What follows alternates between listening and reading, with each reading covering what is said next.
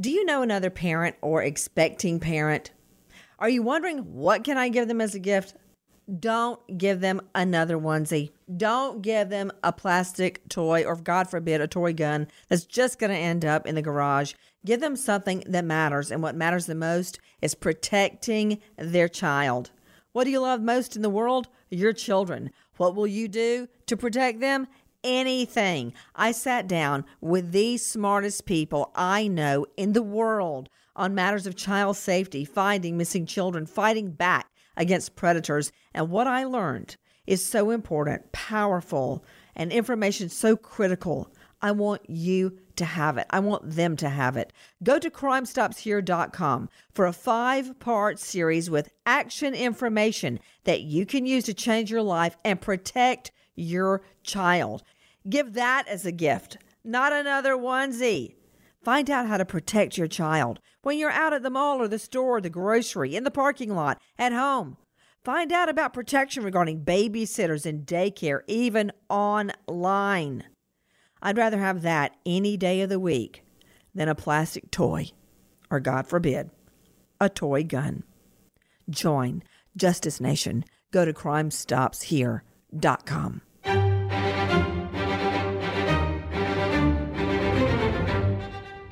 Crime Stories with Nancy Grace. Authorities found Joshua Murray dead in a house fire on December 11th. Their home on Janus Street in Iberia is still standing. Miller County Sheriff Louis Gregory tells me the fire was contained to the master bedroom. That's where Joshua was found dead. His body and the bed both heavily damaged by fire. You heard it. Joshua Murray found dead in his bed, not from a heart attack, not from a stroke, but apparently from a house fire. But it's all as it seems. I'm Nancy Grace. This is Crime Stories. Thank you for being with us. To John Limley, crimeonline.com investigative reporter. Something stinks here. With me to make sense of it, renowned medical examiner, author of American Narcan, and you can find that on Amazon, Dr. William Maroney. Joseph Scott Morgan, forensics expert, professor of forensics, Jacksonville State University, author of Blood Beneath My Feet on Amazon. Judge, lawyer, anchor, Ashley Wilcott. You can find her at ashleywilcott.com. Back to John Limley with crimeonline.com. John, let's start at the beginning. What happened? Well, Nancy, you mentioned that something stinks with this story, and it begins with the smell of smoke at this fatal house fire in Iberia, Missouri. This is right on the edge of the Ozarks. It happened at a residence on Janus Drive just after 1 a.m. on Tuesday, December 11th. When first responders from the Iberia Rural Fire Protection District arrived on the scene, there was already heavy smoke coming from the house. Firefighters entered the building, and as they always do during a blaze, they conducted a search to see if anyone is still inside. It's not long before they did find someone, but it was way too late to save him. The body belonged to a man later identified as Joshua Murray. To Dr. William Maroney joining us. He is a renowned medical examiner and author of American Narcan. Dr. Maroney, how many victims, how many deceased people have you diagnosed, have you studied, have you examined that died after a fire? Probably less than 100, but they're all very, after a fire, in autopsy, they all look the same. There's carbon particles in the nostrils and in the esophagus and the lungs, and it's very different than somebody who's had 20 or 30 years of smoking. And the Wait a minute, you just triggered a memory. The other night, I was asleep, Dr. Maroney, and I woke up thinking about singed nares. I just found out nair is a word beside a hair removal. It's the hair in your nose. And what this was a guy that totally murdered his wife. He set a house fire with accelerant and burned down his mansion. Okay, when the cops and the EMTs pulled up, he was across the street, fully dressed. This happened in the middle of the night. His wife had on her nightie. He's fully dressed, belt, wallet, everything, lounging Romanesque in the front door neighbor's yard. And they go, what happened? He gives the whole story. And then he goes, oh, yeah, my wife's in there. But I mean, right then I knew he killed her. right then when he did that. But long story short, some of the evidence included singed nasal hairs because he lit it with accelerant, and when it blew up, it singed the hair in his nose. And he tried to explain that as a backfire with the grill, but nothing else was singed. His arms, his clothes, his hands, nothing except his nasal hairs. So I woke up in the middle of the night thinking about that guy. Sorry for the diversion, Dr. William Maroney. Back to you. Well, I've had singed nasal hairs myself when I was a fireman, and the smell sits with you, but it smells like burning bodies in a house too. It's a very sensual thing. Burning hair, burning skin. You have it all together, and when you go to autopsy, it still smells the same. But if people die before the fire in the autopsy, you don't see any singed hairs. Okay, wait. Sorry, guys. Dr. Maroney, after I tried that case, my car, me, my trial clothes, everything smelled because I would carry the evidence with me everywhere I went so no one would tamper with it. I kept it with me. Everything about me smelled. My hair. And it wasn't just like, oh, that smells like somebody burning leaves.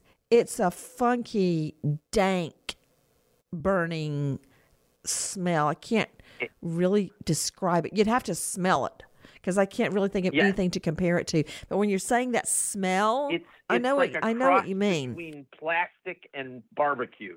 And dirt. Yeah, and dirt. Yeah. Yeah. Okay, go ahead. So when people die because of the fire, the fire injures the body. There's many different things that we see. We can see singed eyebrows. We can see burnt skin or hair on the arms, exposed outside of clothes, shirts. But inside, you know that they were alive in the fire because they've taken in carbonized charcoal particles because there's singed parts of the esophagus. And that's how you know somebody was alive in a fire, and they died because of the gas and the superheated air and the damage done to the body. If a body is found in a fire and an autopsy that's missing, that body was dead before the fire was started. So if you don't find that in his lungs, he did not die of smoke inhalation. That's exactly right. Okay, Ashley Wilcott, judge and lawyer, you can find her at ashleywilcott.com. You see cases all the time. Have you ever seen a case where something was off and you couldn't really put your finger on it? You didn't know what it was, but something was just wrong, and it turned out that it was? Absolutely. I see that a lot as a judge because these cases come before us and people have versions of what happened and in your gut. And I always say, trust your gut. And it's like, that doesn't sound right. To Joe Scott Morgan, you're the forensics expert, and author of Blood Beneath My Feet on Amazon. There, I did it, Joe Scott. Joe Scott, let me talk to you a second about crime scenes. There's just nothing like walking onto a fresh crime scene. Well, hopefully that nobody's contaminated and messed up. But when you walk onto a crime scene, it's like you're reading the best book you've ever read. You're watching the best movie you've ever watched. You're taking everything in. There's a heightened sense, or at least with me there is, because everything matters.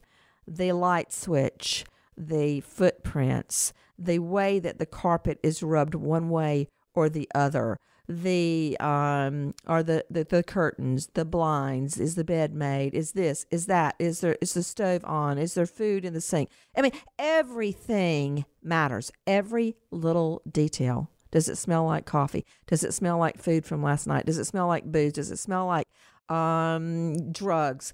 Does it smell like a fire? Does it smell like accelerant?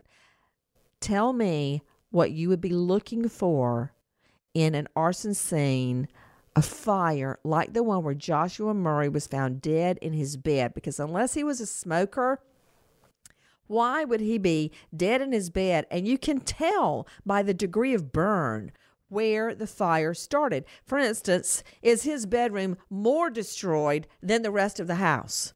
Like as you get to the living room, it's everything intact except smoke damage.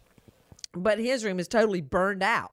That's how you tell where a fire starts. You go to the worst point, the point of the worst damage in a fire. But tell me what you'd be looking for. Why would this have started in his room? Yeah, that's the big question with all of these. They're a mystery, and fire deaths in particular, arson cases are particularly difficult. You know how much I hate it when somebody does that? I go, tell me what you're looking for. And you go, that's the question. I know that's the question. I want you to give me the answer. Okay, here's the answer. What we're going to be looking for, our investigators going to be looking for, you've already kind of ferreted out the fact that it was in the bedroom. Specifically, we're going to go to the area that has the most damage within the bedroom. That's going to be the point of origin many times. Let's say, for instance, that it started in a particular corner and someone used an agent like an accelerant, gasoline, this sort of thing. There's going to be a point where the highest concentration of damage will occur, and it'll be the most charred, it'll be the most blackened, and sometimes it'll even burn through the wall into the exterior wall. So that's one of the things that we're going to be looking for. Their home on James Street in Iberia is still standing. Miller County Sheriff Louis Gregory tells me the fire was contained to the master bedroom. That's where Joshua was found dead. His body and the bed both heavily damaged by fire. The state fire marshal's office determined it was arson. The fire marshal's office had a canine that they done an area sniff of the exact location where they believe the fire started, and it indicated there was accelerants used. That's right. The state fire marshal's office there in Iberia and the Miller County Sheriff's Department determined an accelerant was used to start the fire in the master bedroom. Joshua Murray was found in the room on the bed, but an autopsy determined that he did not die of smoke inhalation. Let's talk about Joshua Murray for just one moment. We know that he was not a smoker.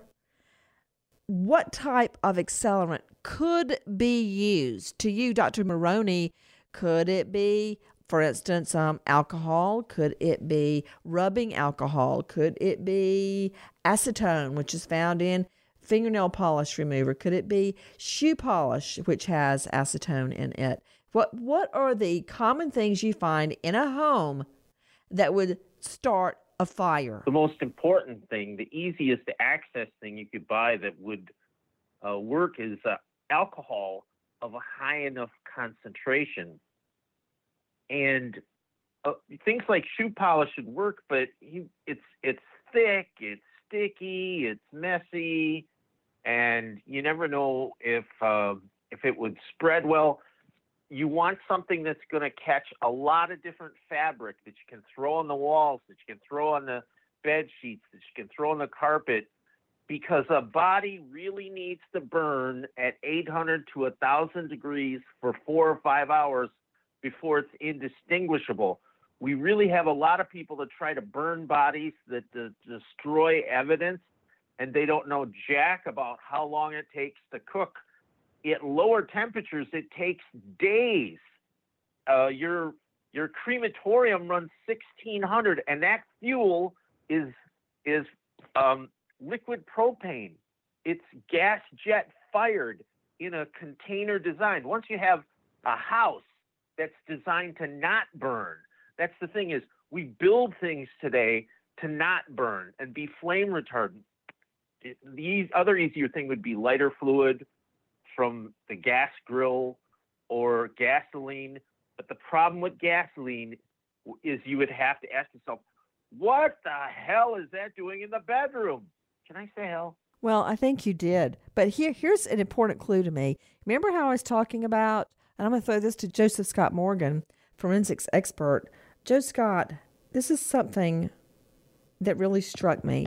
When cops go into the home, they find a McDonald's sandwich on the kitchen counter in the home, and they find a McDonald's food bag in the trash. Now, I know that may not seem like anything important, but the family did not go out to McDonald's the night before or that morning. That did not happen. So what is that doing on the kitchen counter and in the trash can?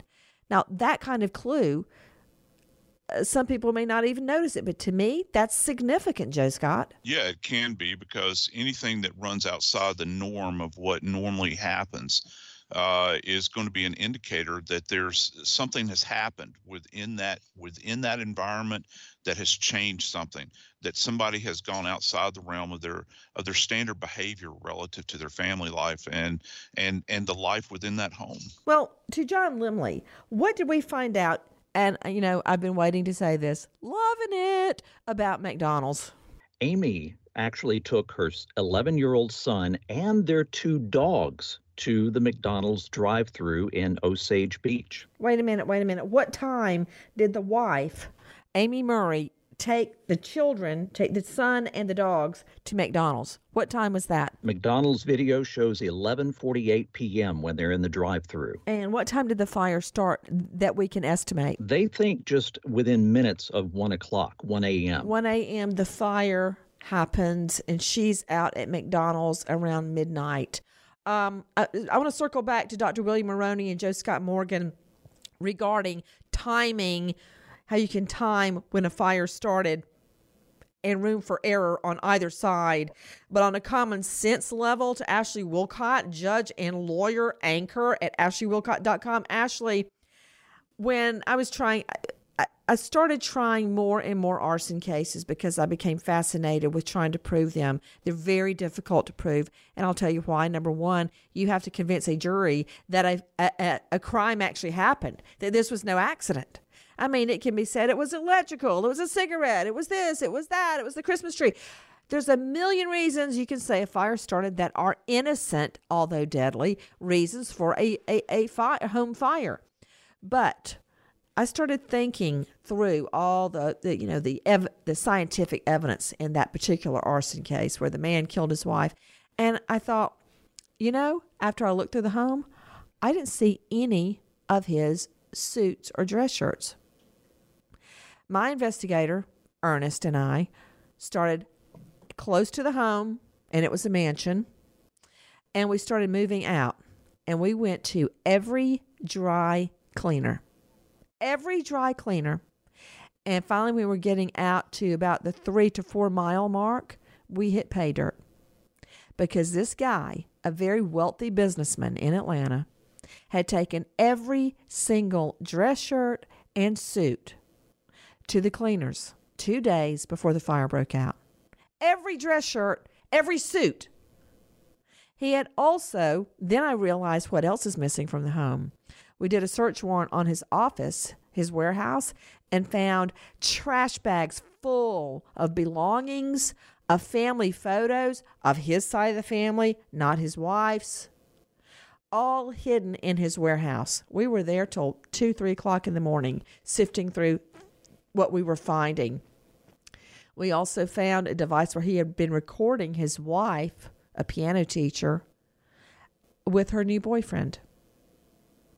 And I don't blame her for having a boyfriend, for Pete's sake. But long story short, it's amazing what common sense evidence you find. And in this case, what's sticking out to me, Ashley, is the 2 dogs went that late at night to McDonald's. She got the 2 dogs and her son out of the house and went to McDonald's, and whoops, a fire starts. Yeah. So, Nancy, that's what I love about our justice system is not only forensics, not only autopsy findings, but the common sense in the investigation, because I completely agree with you.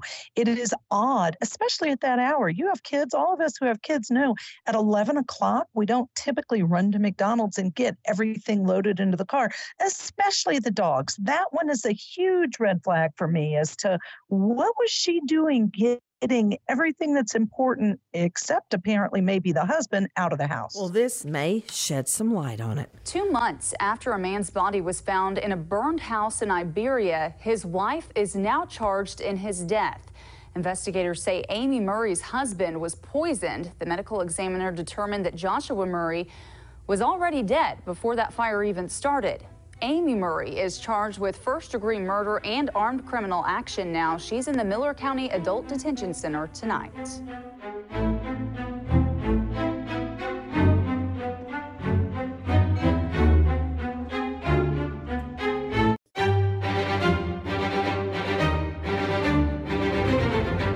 Crime Stories with Nancy Grace. The Boone County Medical Examiner's Office determined Joshua didn't die in the fire. He likely died of poisoning from ethylene glycol, often used as antifreeze. Investigators learned Amy was a nurse at Jefferson City Correctional Center and had a romantic relationship with an inmate. That inmate is behind bars for second-degree murder, and investigators found recorded conversations between Amy and that inmate through the prison's recording system, where she talked about not wanting to be around Joshua and wanting a divorce. She later was heard saying that she could be with this inmate now that Joshua was gone. Okay, you are hearing our friends at KRCG-TV, Megan Sanchez. Whoa, what a turn of events. Straight out to Dr. William Maroney. Before I get to the jailhouse love affair, his wife, Joshua Murray's wife, Amy, had fallen in love and apparently was having sex with, I'll have to clear that up with John Limley, an inmate named Eugene Claypool behind bars for murder. And just for context, he stabbed a 71-year-old man dead who had won the lottery, about $1.6 million. He stabbed him dead.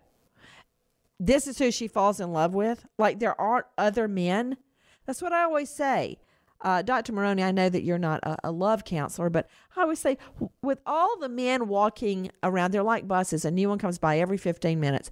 Why do you have to pick a married one? And in this case, why do you have to pick an inmate behind bars for life on the murder of a 71-year-old man? But that is a whole nother can of worms, Maroney. Let me talk to you about ethyl glycol.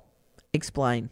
Ethylene glycol is the most common type of antifreeze used in vehicles, and it's also used in formulation in some other household cleaners or automotive products. The toxicity of ethylene glycol is such that in approximately a tenth of a can of Coca-Cola, the size of a can of Coca-Cola, a tenth of that, pure ethylene glycol will put you into a toxic frenzy. The two organs that are damaged the most are the brain and the kidney, and you will go into kidney failure. And the method of toxicity is it's a very small molecule. It's a teeny tiny, it's like the same size as alcohol, very small. When it gets inside of you, the damage it creates is it creates crystals that do not dissolve, and they are razor sharp. They cut and damage functional tissue in the kidneys, and you can no longer process toxins, fluids. You go into a strong, fulminant, storm-like kidney failure. And in the brain, they make you dizzy, you can't walk, you lose memory on things, you talk much like you're drunk because it's the same size molecule. And the most interesting thing, to try to rid the body of ethylene glycol, one of the antidotes is alcohol. If you can use alcohol to suspend ethylene glycol and slowly metabolize it and take it out of the system, the fact that it works like that is because the two molecules are so similar. Alcohol toxicity and ethylene glycol toxicity are very similar, except alcohol toxicity takes hours and days and years, and ethylene glycol is almost instant. Let me ask you a question. Yes. Isn't it true that poison by antifreeze or ethyl glycol is extremely, extremely painful when you die of that? The answer is it extremely painful because ethylene glycol creates razor sharp crystals in the body, and it's like being stabbed by 1,000 knives. You know, it just pains me.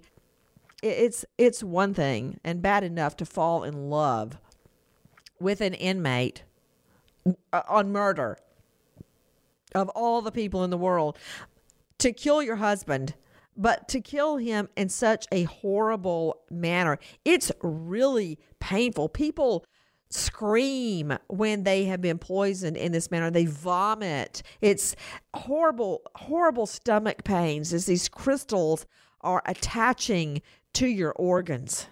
To John Lemley, what can you tell me about this guy that she allegedly fell in love with?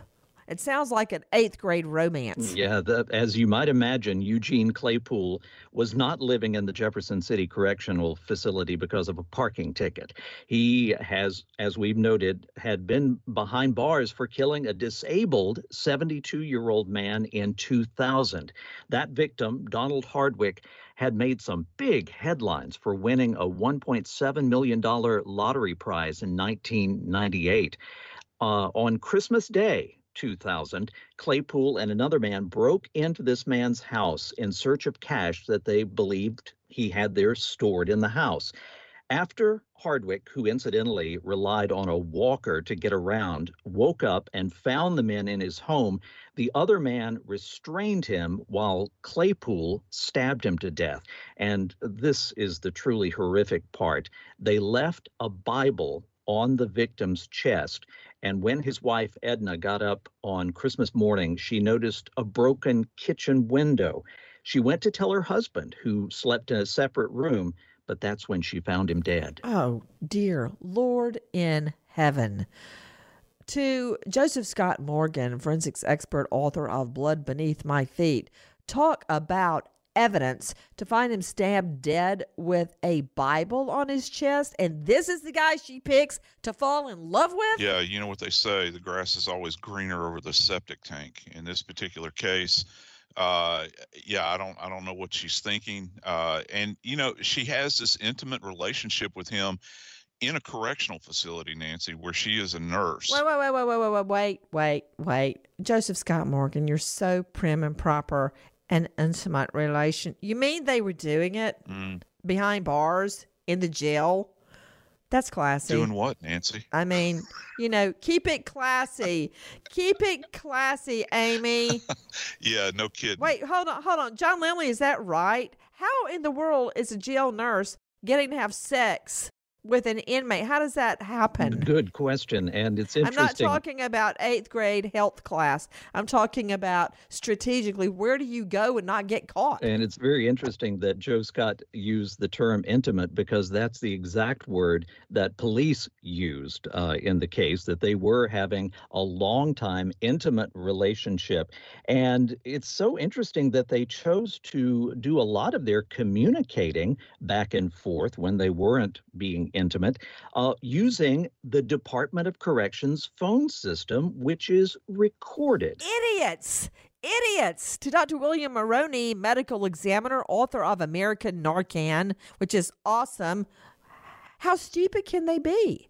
Everybody knows calls from CIs are recorded. And she's a nurse, for Pete's sake, at the jail. Well, all you got to say is they do it anywhere they can. They do it in closets. They do it in showers. And when women are turned on by people like this, it's almost inevitably his tattoos. That's what did it. What do you think of that? Okay, I'm not going to comment on that. To Joseph Scott Morgan, the question I asked Maroney, and he chose to go off in the direction of closet showers and tattoos, is that all inmate calls are recorded.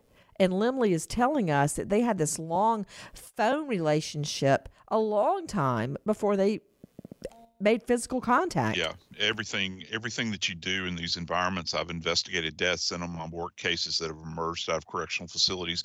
Everything that happens within the walls is in fact recorded.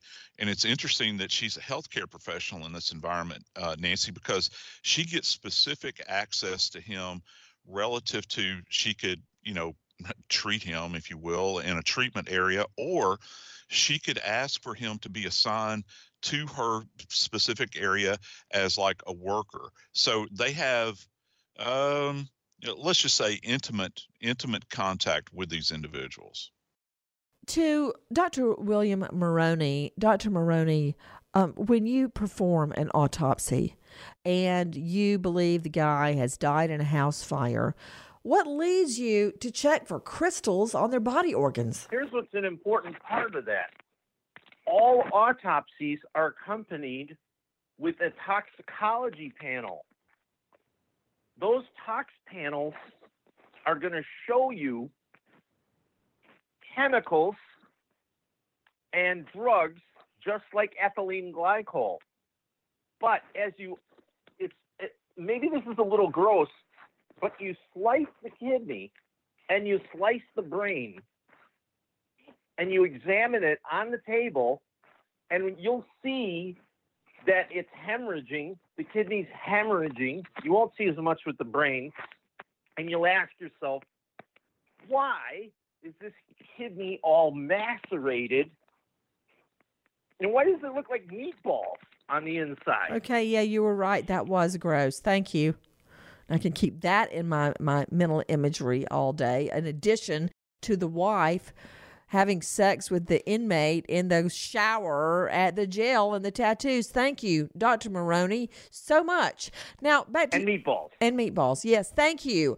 John Lemley, crimeonline.com, investigative reporter. Okay, bring me forward so I can get out of the shower stall and the tattoos and the meatballs that the dark world Maroney has dragged me into. Lemley, what happens now? So how did they put this together? Well, interestingly, those conversations we were talking about revealed a lot of information about what they were hoping for in the future, and that was marriage. This is Amy Murray and Eugene Marriage.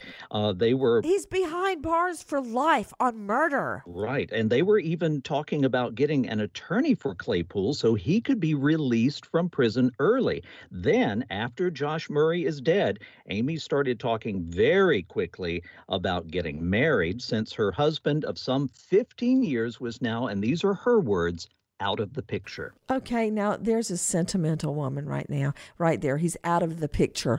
What was learned from all of their hours and hours of phone calls in the jail, John Lemley? They were essentially plotting to get the husband out of the way so that they could spend the rest of their lives together. You know, to you, Joe Scott Morgan, forensics expert, how hard is it to retrieve those conversations? Oh, I don't think that it would be difficult at all, Nancy. If the police have this individual under suspicion, he's already subject to control by the state correctional facility, and the fact that she is an employee of this place, she kind of, you don't surrender your rights, but there's a certain level of expectation you have and a certain understanding you have that you're not going to have privacy. And the fact that she engaged in this behavior is amazing to me, because they can get such easy access to this. Back to you, John Lemley, crimeonline.com investigative reporter. How did the whole thing unfold? So it all starts with the medical examiner. When the medical examiner examines the body of Joshua Murray, she finds out that he did not die from smoke inhalation. He was not burned alive. He didn't die from a stroke or a heart attack. They find ethyl glycol crystals attached to his body parts, his kidneys. And they know immediately that it was antifreeze poisoning. Then what happens? Well, as they link that with the fire and her cell phone records, which very clearly give a picture of her path that night, they can see that, well, as we pointed out, she's getting the 11-year-old and the 2 dogs out of the house, which is very odd to be going to McDonald's on a school night near close to midnight, going to that McDonald's. And then she returns just in time to find the house full of smoke, the bedroom on fire. She says to police that she could not get inside the residence because the smoke was too heavy. And also, as we pointed out earlier, those McDonald's video cameras show her at the McDonald's, and the timing is just a little too perfect to be purely coincidental. You know, Dr. William Maroney, you have been a witness in so many cases. When they show that McDonald's video of her, the two dogs, the 11-year-old son going through the drive-in, I would want to see that as a juror over and over and over, because at that moment, she knew her husband was dying. At that moment. He's dying, and it's painful, and it's toxic, and trying to cover it up, it's just not well thought out. Fire does not cleanse and destroy the forensic evidence. When his body went to autopsy, in the first 10 minutes of dissection, the medical examiner knew that body did not die in a fire based on gross examination. And later on, we take slices of every organ and send them off for microscopic analysis. There's toxicology done. Somebody knew that this was homicide to do the death certificate. To Joseph Scott Morgan, forensics expert, author of Blood Beneath My Feet on Amazon. Joe Scott, what I find very peculiar is that the McDonald's bag was in the trash. That tells me before she called police, she went in and actually threw out the McDonald's bag. Because remember, she told cops she couldn't go in because it was so smoky. Yeah, that is curious, isn't it? And to Dr. Maroney's point, this guy, if he's not already dead, is languishing in there. And one of the things that I really wonder is, you know, how long down the road how long had she been applying this antifreeze to him? Was it a slow buildup? Did she dose him like with this incredible amount? Because keep in mind, you know, antifreeze is sweet. To the taste. That's why, you know, there's like 7 or 8 states that have required that an ingredient has to go into it to make it taste bitter, so that dogs and cats stay away from it, so that there's an indication of what you're taking on. This woman, this picture she's painting here, just through the physical evidence, really shows that she has a total disregard for this guy. And that she's lying to the authorities. The 11-year-old boy now left without a dad. Mommy is in jail. Anne Murray, charged with first-degree murder in the death of her husband, Joshua Murray, age 37. This Missouri prison nurse accused of poisoning and killing her husband with antifreeze to marry her inmate lover, who was serving time for murdering a 72-year-old lottery winner. You know, it proves fact is stranger than fiction. We wait as justice unfolds. Nancy Grace, Crime Story, signing off. Goodbye, friend.